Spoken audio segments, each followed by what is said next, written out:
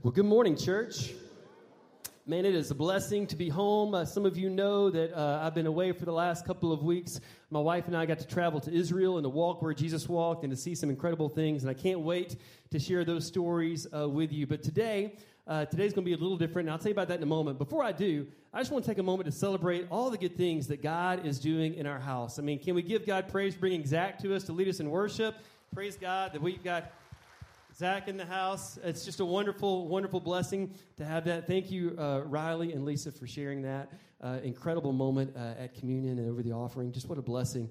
What a blessing it is to gather in this place. You saw the video, if you were here, when we started this morning of what God did through many of you last week in Engage Sunday. And what a blessing to be a part of a church where we can say we're going to take a Sunday and not just come, if you will, do church, which I know that's not correct, but you know what I'm saying, but actually practice being the church in our community and love the people around us enough to pause and to just put into practice what we preach every single Sunday. And I praise God for what God did through so many of you last week, and to see the video and the pictures are just amazing. The week before that was Harvest Sunday, and this is the first chance we've had to even talk about or celebrate that. Some of you were here that day. Some of you had a chance to give. Some of you still want to be able to give, and you can still give online or through your app. Just choose Harvest Sunday when you give, or bring one of our shepherds. Don't bring me a check. I'll lose it. But bring one of them, or Shirley. She's trustworthy, a check. But I want to share with you this good news, that on Harvest Sunday, as a church, you gave $116,148. What an amazing gift. That is just awesome, and God is going to use those resources over this next year to continue the good work that is going from this church, or literally around the world, to places like Honduras and Greece, and even here in our own neighborhoods and communities. And so I praise God for the way, like Riley said, this church truly is a church of uncommon generosity. And I praise God. I just praise God for that heart that is true of us and true of you.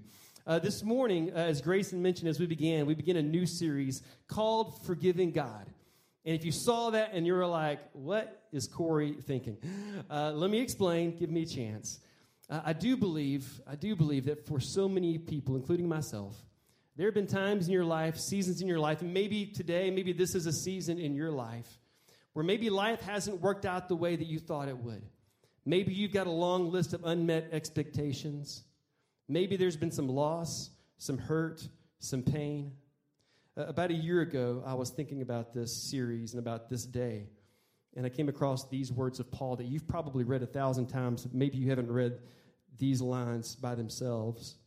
When Paul says in Romans 8, maybe one of the most famous chapters in the Bible, he said, does it mean that God no longer loves us if we have trouble or calamity or are persecuted or hungry or destitute or in danger or threatened with death? And those words just struck my heart as I thought about our church and so many of you who I know who are struggling. And I wonder if you've ever asked that same question. Does it mean that God no longer loves us when we suffer?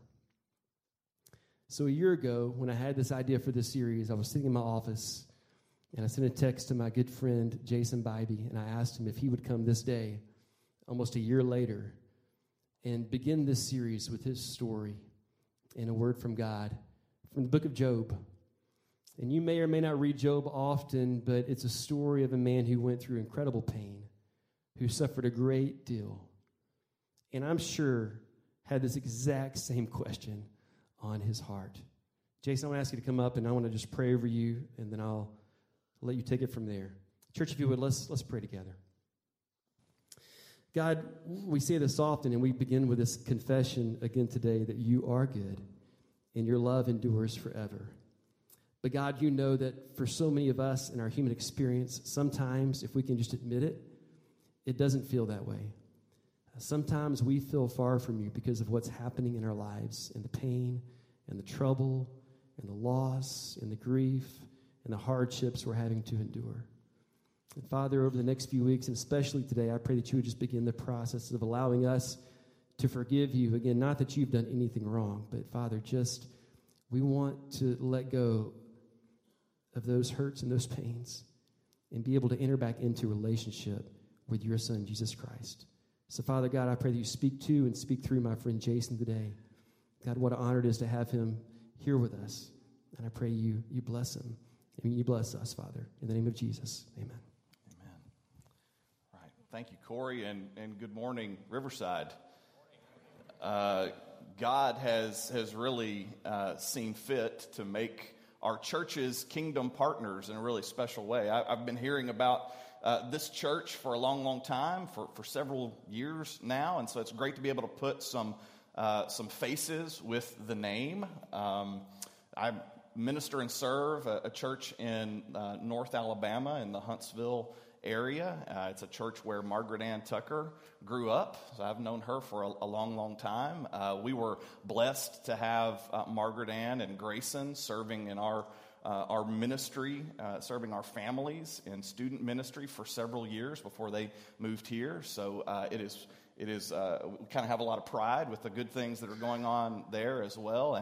And for about 10 years, our church family was blessed to have Corey and Alicia Trevathan and their very young family at that time, still a young family, but when it all kind of came together for them, they served in our church family for many years there as well. So God has kind of seen fit to make us ministry partners in kind of a unique way, because our churches have shared in the joy of watching these two couples minister together, right? And so because of that, it's just a privilege and an honor for me to be able to come and to spend some time with you all. I thank you for your hospitality and for sharing your time of worship here with me. So Grayson and Corey have already mentioned this, that we're talking today about what it means to forgive God and beginning this new series. And so again, you're thinking, does that mean God has sinned against me in some way? And these guys have already said, no, that's not where we're going. But I would ask you to think, is there some injustice that you hold against God? Is there some unanswered prayer in your life that you haven't been able to work out and you haven't been able to let go of? And even as we come to those times of worship and we're talking about the things that the Lord gives and the things that the Lord takes away, and we follow that line, blessed be the name of the Lord, is there something that just kind of rises up and catches in your throat that keeps you from being able to sing that with all of your being? In our dialogue about this together, Corey said something to me that I want to share with you, because I know you'll be hearing it from his lips over the next few weeks. He said, I want us to think about this simple yet powerful question. What do we need to forgive God for so that we can enter back into full relationship with Him?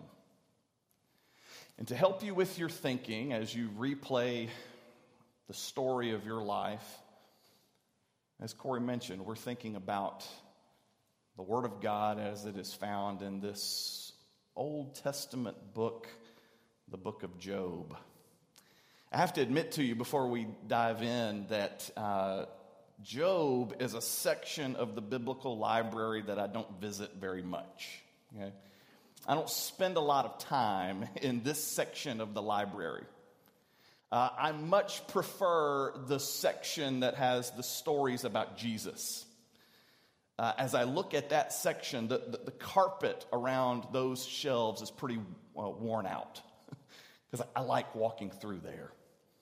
Or the section with Paul's writings that Corey referenced one just a moment ago. I look at that section of the library and I reach for those titles, and the spines of those books are kind of cracked. They're worn out from use. I much prefer those sections of the biblical library. But when I wander over into this section, I'll be honest with you, I find a lot of cobwebs. I don't hang out in this section very often, and it's for good reason. Because I'm not sure that I like what I find on this shelf.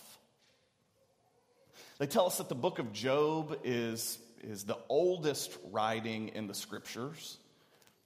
It's, in fact, according to some scholars, it could be the oldest extant piece of literature in all of human history. And it's made up of poetry, mostly. It's just eloquent, elegantly put together poetry. But that poetry is bookended by prose. It's bookended by story. And it's the story of a man named Job. And his name, the name Job, it means the persecuted one. Would you take a book off the shelf entitled The Persecuted One? We can tell pretty quickly what we're in for just by looking at the title. This is how Job's story begins in Job chapter 1. There was a man in the land of Uz whose name was Job, and he was blameless and he was upright, one who feared God and turned away from evil. There were born to him 7 sons and 3 daughters. And then we get the list of all of his possessions: 7,000 sheep, 3,000 camels, 500 yoke of oxen, 500 female donkeys, very many servants, so that this man was the greatest of all the people of the East. His sons used to go and hold a feast in the house of each one on his day, and they would send and invite their 3 sisters to eat and drink with them. And when the days of the feast had run their course, Job would send and consecrate them. And he would rise early in the morning and offer burnt offerings according to the number of them all. For Job said, "It may be that my children have sinned and cursed God in their hearts." Thus Job did continually. Job, just put the pause button for a second. Job is a business mogul. He's extremely wealthy. Again, we got the list of all his possessions and sheep and cattle and livestock and all that stuff.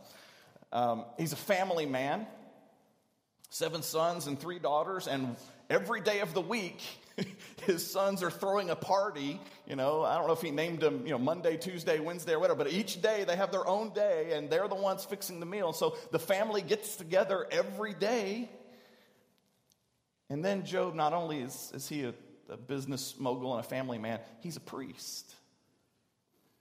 It says that he is so devout and so holy, he is blameless and he is upright, so much so that every day he gets together and he thinks, all right, when my kids were partying last night, it might be that they did something that they shouldn't, so he consecrates them and he makes burnt offerings on their behalf. You're talking about a man of exemplary character, the kind of man that you would want on any board in town, and a family man to boot. Verse 6 of chapter 1, the setting shifts. Now there was a day when the sons of God came to present themselves before the Lord, and Satan came along.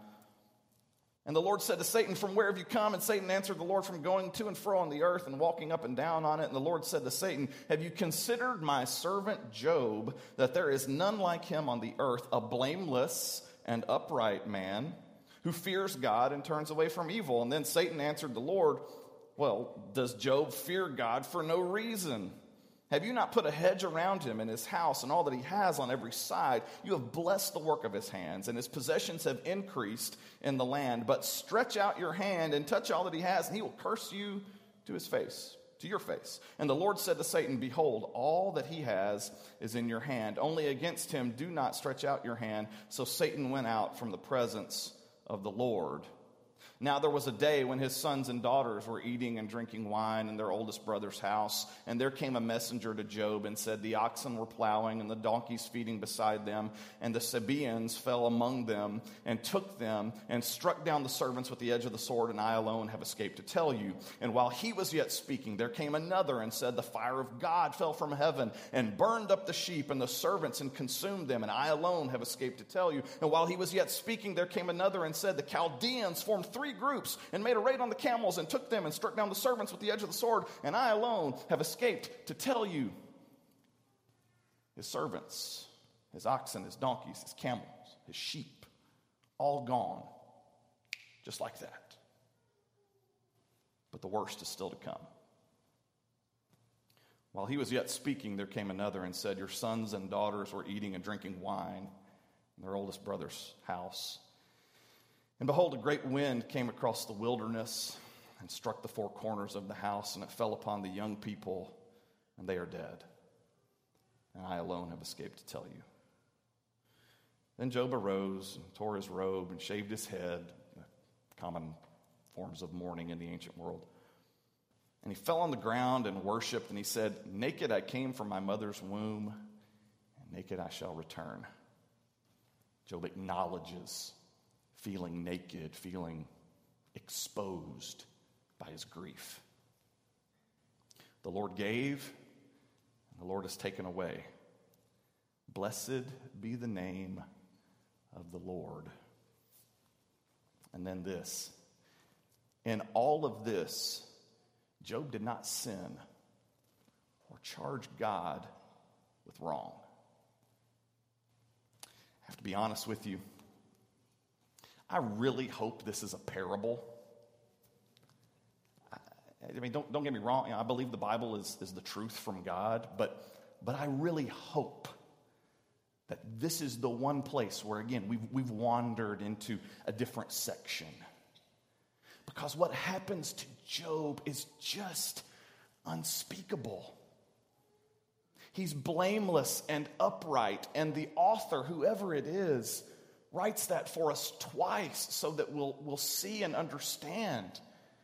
He's blameless and upright. He's lost everything. But then the kicker is then his children all in one day. And to make matters worse, this is all sort of in the context of a cosmic wager between God and Satan. And poor Job, he has no idea what is happening off stage. He has no idea what is happening in the courts of heaven. But from this moment forward, he will flinch every time a servant walks through the door. But in all of this, Job did not sin or charge God with wrong. The story really challenges me because there have been seasons in my life when I've been the anti-Job. There have been seasons in my life when I have charged God with wrong. There came a time when I needed to forgive God. I want to show you a picture of my family growing up. I grew up in a good home in Lebanon, Tennessee. These are some of the people that mean the most to me. You see my father and my mother there, Al and Myrna Bybee, and they were very good parents. They were very loving. I have an older sister named Tara, and she is 12 years older than me. The doctors actually told my mother after Tara was born that she would not be able to have any more children. And my mother, being the woman of faith that she was, she refused to accept that. She found a prayer from an Old Testament character, the prayer of a woman named Hannah. And it was Hannah's prayer that if God would give her a son, that she would then turn that child back over to the Lord. So my mother told me at one point, when I think I was a teenager, she said, I had trouble, getting pregnant again. And I was like, Mom, I don't want to hear, this is a gross conversation. Wherever you're going from here, that's an awful lead into a conversation that you want to have with your son. But she was, I just want you to know, there's this prayer in the Old Testament of Hannah, and she prayed for a son, and she said if God would give her a son, he'd give that child back over to God. And she said, so I prayed that if God would give me a son, I would turn him into a preacher. And so you know what I said in response to that? I said, well, Mom, that's on you, right? I mean, I didn't pray that. I don't want that, and I'm not going to do that, right? Ironic, I know, okay. When he was 44 years old, my dad got sick. My dad was the volume in our house. He was the funniest person that I've ever known. He was a great storyteller. He was unintentionally funny. He could tell a story about walking outside to check the mail, and I would just crack up. He was just so funny. He could sell ice in an igloo, too. He was a salesman. He was the leading salesman in the southeast region for the Corey Company, which was a division in the late 70s, early 80s, a division of the Hershey Chocolate Company. My dad sold coffee and coffee paraphernalia to businesses in downtown Nashville. He was diagnosed with a very rare form of lung cancer. The doctors thought that it was treatable, they said, with some experimental meds. They said, we think, Mr. Bybee, that you will be living another 20 years. So he started these meds. Over time, we began to realize that the experimental drugs weren't helping. Over time, Dad seemed to just get worse and worse. He stopped laughing as much. Didn't get the guitar and go to the den and play anymore. He spent more time in bed. My dad was 6'2". He weighed about 220 pounds. He was just this mountain of a man to me. But that summer, we watched as the combination of meds and cancer just wore him down. I knew it was bad when he stopped coming to church. That summer, my mother and I would sit together at church. My sister, being 12 years older than me, had just married the previous August. She married my brother-in-law. And at church, people would come up and ask my mom how Dad was doing. And she would tell them things that she wouldn't tell me. That's when I began to realize that things were getting bad for him. All that coincided also with my Bible reading. I loved to read, and I was guilty all the time of bringing books to the dinner table to read. I much enjoyed reading rather than talking to, my family. And so my parents were trying to break me of this habit. I said, Jason, you got to stop bringing books to the table. This is a time for us to talk and interact. And I found a loophole in their rule. If I brought the Bible to the dinner table, they had a hard time telling me I couldn't read. So I would read the Bible. I was just consumed with Scripture, and something clicked right about this time where the stories that I'd been reading all my life, they weren't just little episodic sort of Bible stories, but it all began to fit together as kind of this grand narrative. And I began to really sense in my bones that I wanted to follow Jesus, like Simon Peter and Paul and all of these guys, and the adventure that came with that. I wanted that, and I wanted forgiveness. I wanted grace. I wanted eternity, but I really wanted the adventure of following Jesus. And it never occurred to me to talk to my parents about that. And so one Sunday morning, my mother, and I are here. What was typical is that when I was growing up, we would always offer an invitation. Anyone who wanted to respond to the gospel, you walk down the aisle. And so typically, by the time the invitation was offered, that was my cue to get up and go to the back. I'd done my time as, a 10-year-old sitting through the sermon. Now it was time to go out and, go to the bathroom, get a drink of water, wait for mom at the car, okay? But so when the invitation was offered on this one particular Sunday morning, and I'd already made this decision that I was going to follow Jesus, I just crawled across my mom, but instead of going back to the car, I walked down front. I crawled over mom and just took off. Never thought hey, mom, you might want to know, it's the biggest day of my life. I just wanted to let you, have a heads up. So I start walking down the aisle, and I'm picturing, all the heroes of faith, right? Hebrews 11, they're cheering me on, whatever. And I'm halfway down the aisle, and I feel this hand on my shoulder, and I turn around, it's my mother. And she says, "What are you doing?" I'm like, seriously? What am I doing? I'm mowing the yard, Mom. What do you think I'm doing? No, I'm responding. I'm all in on this. And she's like, "You can't do this." I'm like, "Mom, you're supposed to encourage this." And she was like, No, your dad's not here. It will break his heart to not be here for this. She said, "You're waiting until Wednesday night."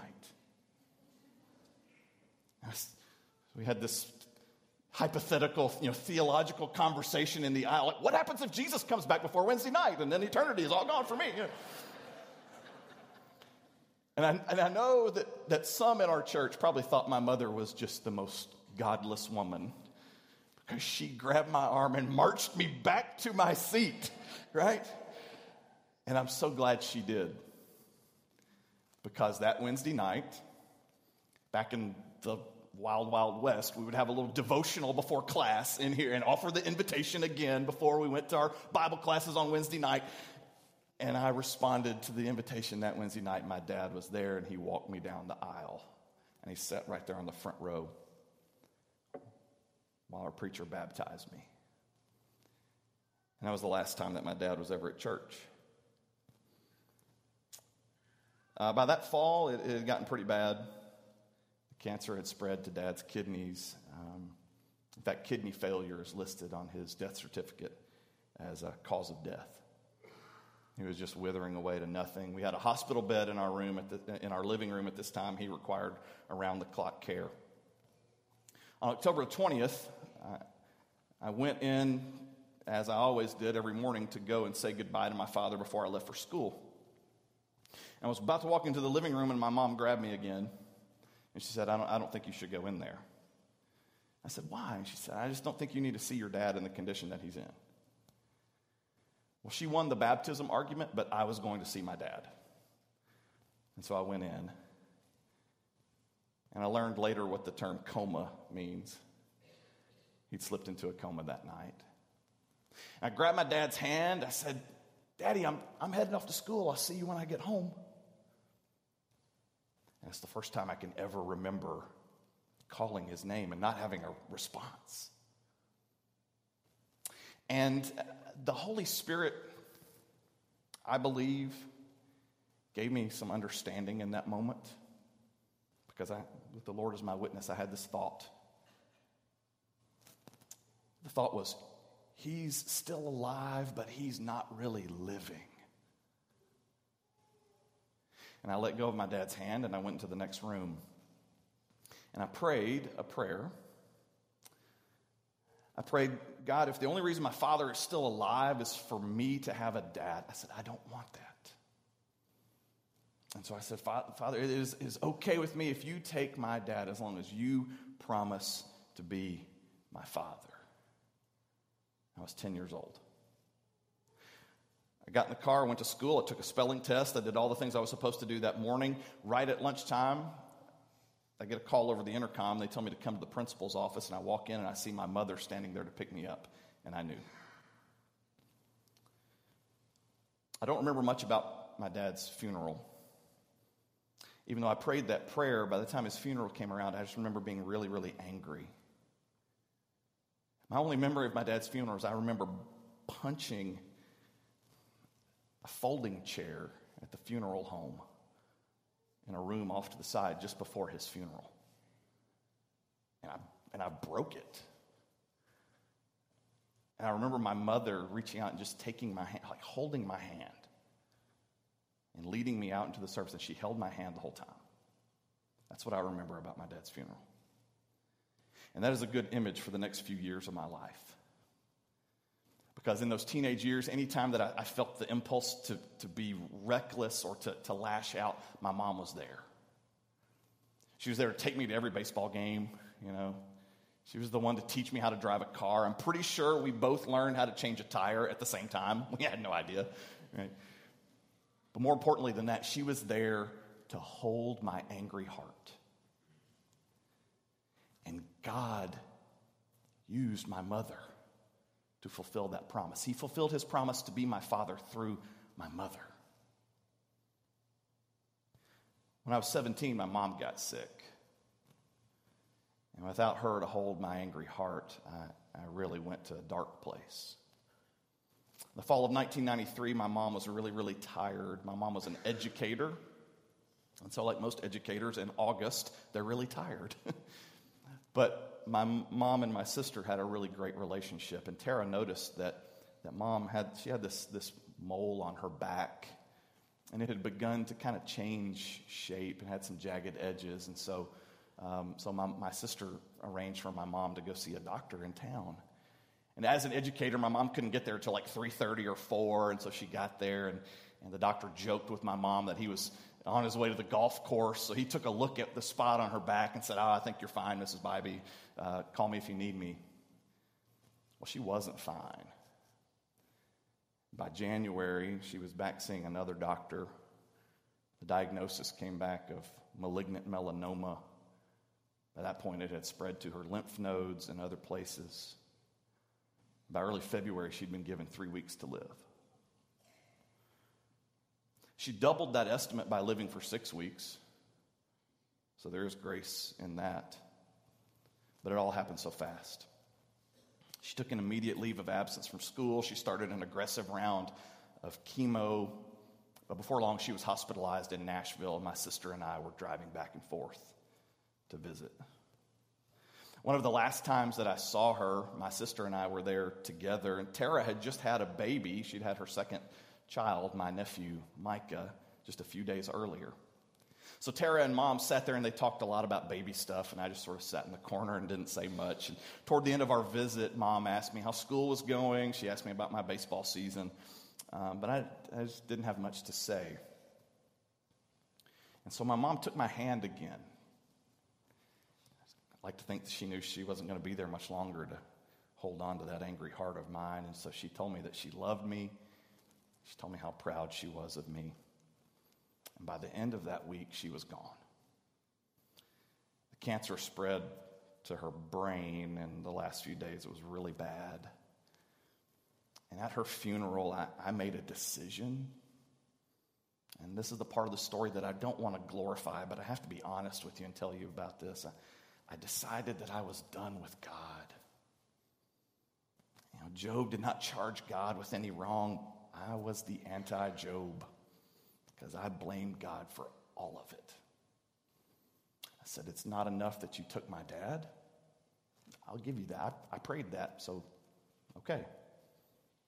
But my mom too? Seriously? My mom was the best person I've ever known. And she was on every prayer list in town. And 6 weeks later, she was gone. So without her to hold my angry heart, I lashed out. Every terrible thing you can say to another person, I said to God. Every four-letter word, every awful thing.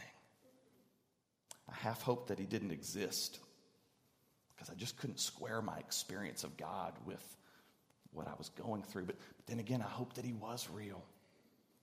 So I'd have someone to yell at. And as I watched them lower her casket into the ground, I said, it's going to take more than this to break me. I vowed not to shed one more tear. I told God, I said, you don't get any more of my tears. And for 1 full year, I kept my word. Can you believe that? It's by the grace of God that I'm not, in an institution somewhere, because that is so not healthy. But you can live for a long time on anger. I know I did. Outwardly, I looked like I had it all together. I still had a 4.0 GPA. I still led, devotionals in youth group. I was voted most talented in my senior class. I learned to quote Romans 8:28 to people before they quoted it to me to keep them out of my business. But inside, I was dying. A full year after my mom's passing, I had an encounter with God. And this is where we'll close.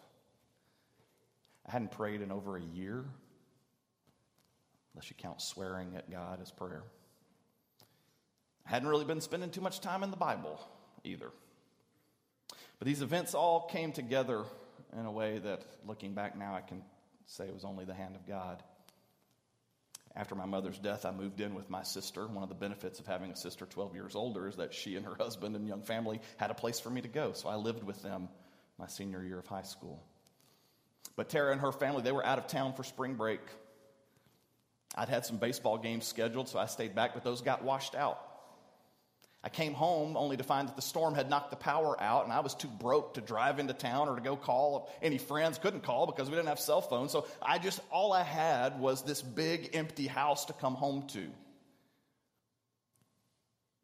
And that helped me think about my big empty life.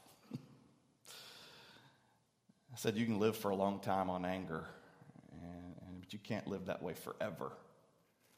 Eventually, you come to the end of your anger.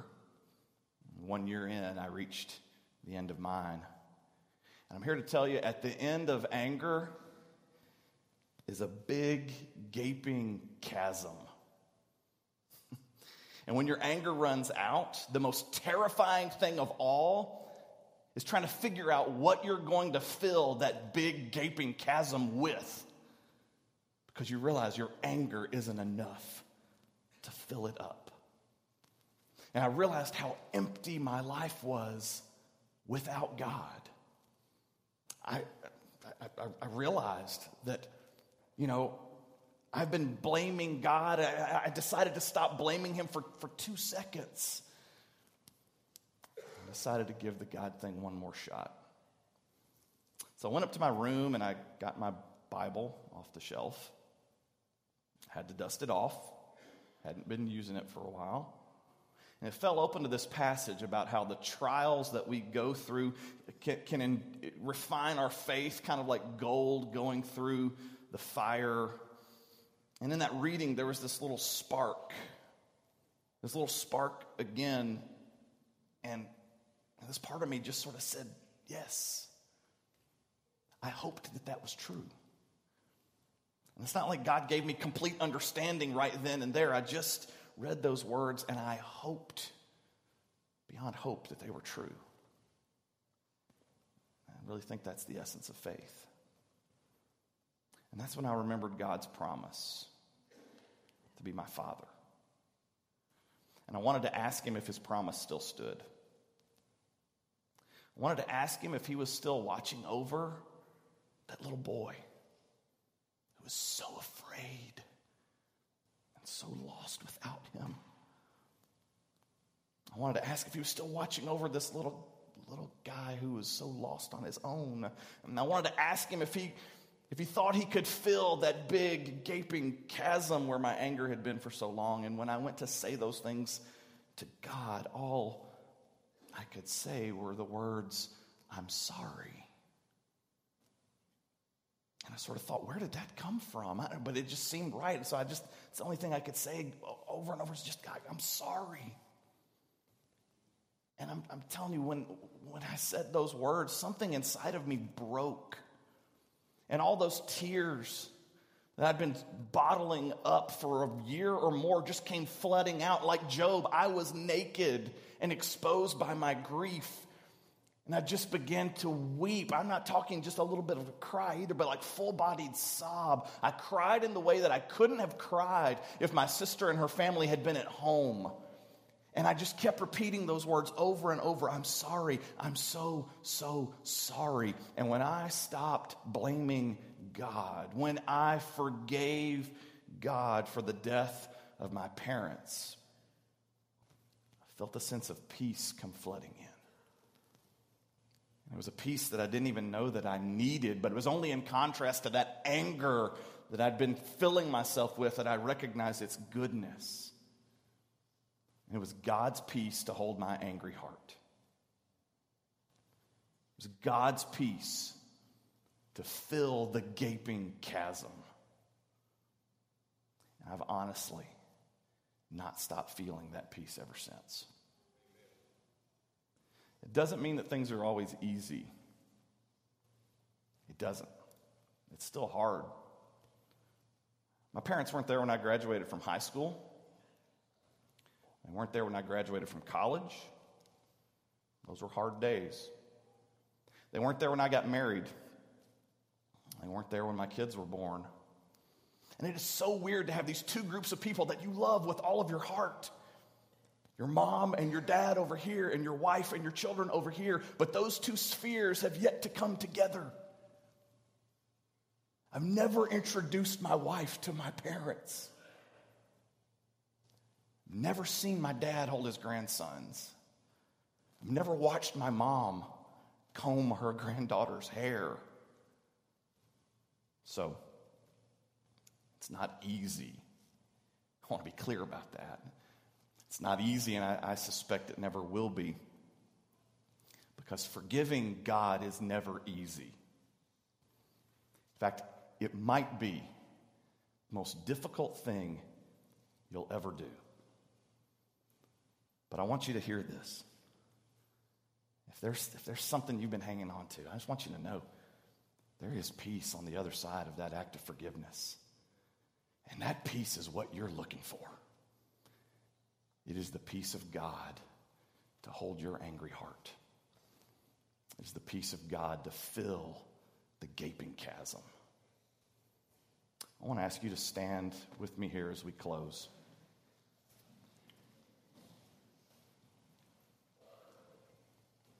The question is this: do you need to forgive God of something today? If so, I would encourage you to do this, to seek out the shepherds of this church. You'll see the shepherds and their wives positioned throughout the room. You know why they're there. They're there to listen. They're there to pray. If that can be a way for you to just release and let go, then I would encourage you to do that.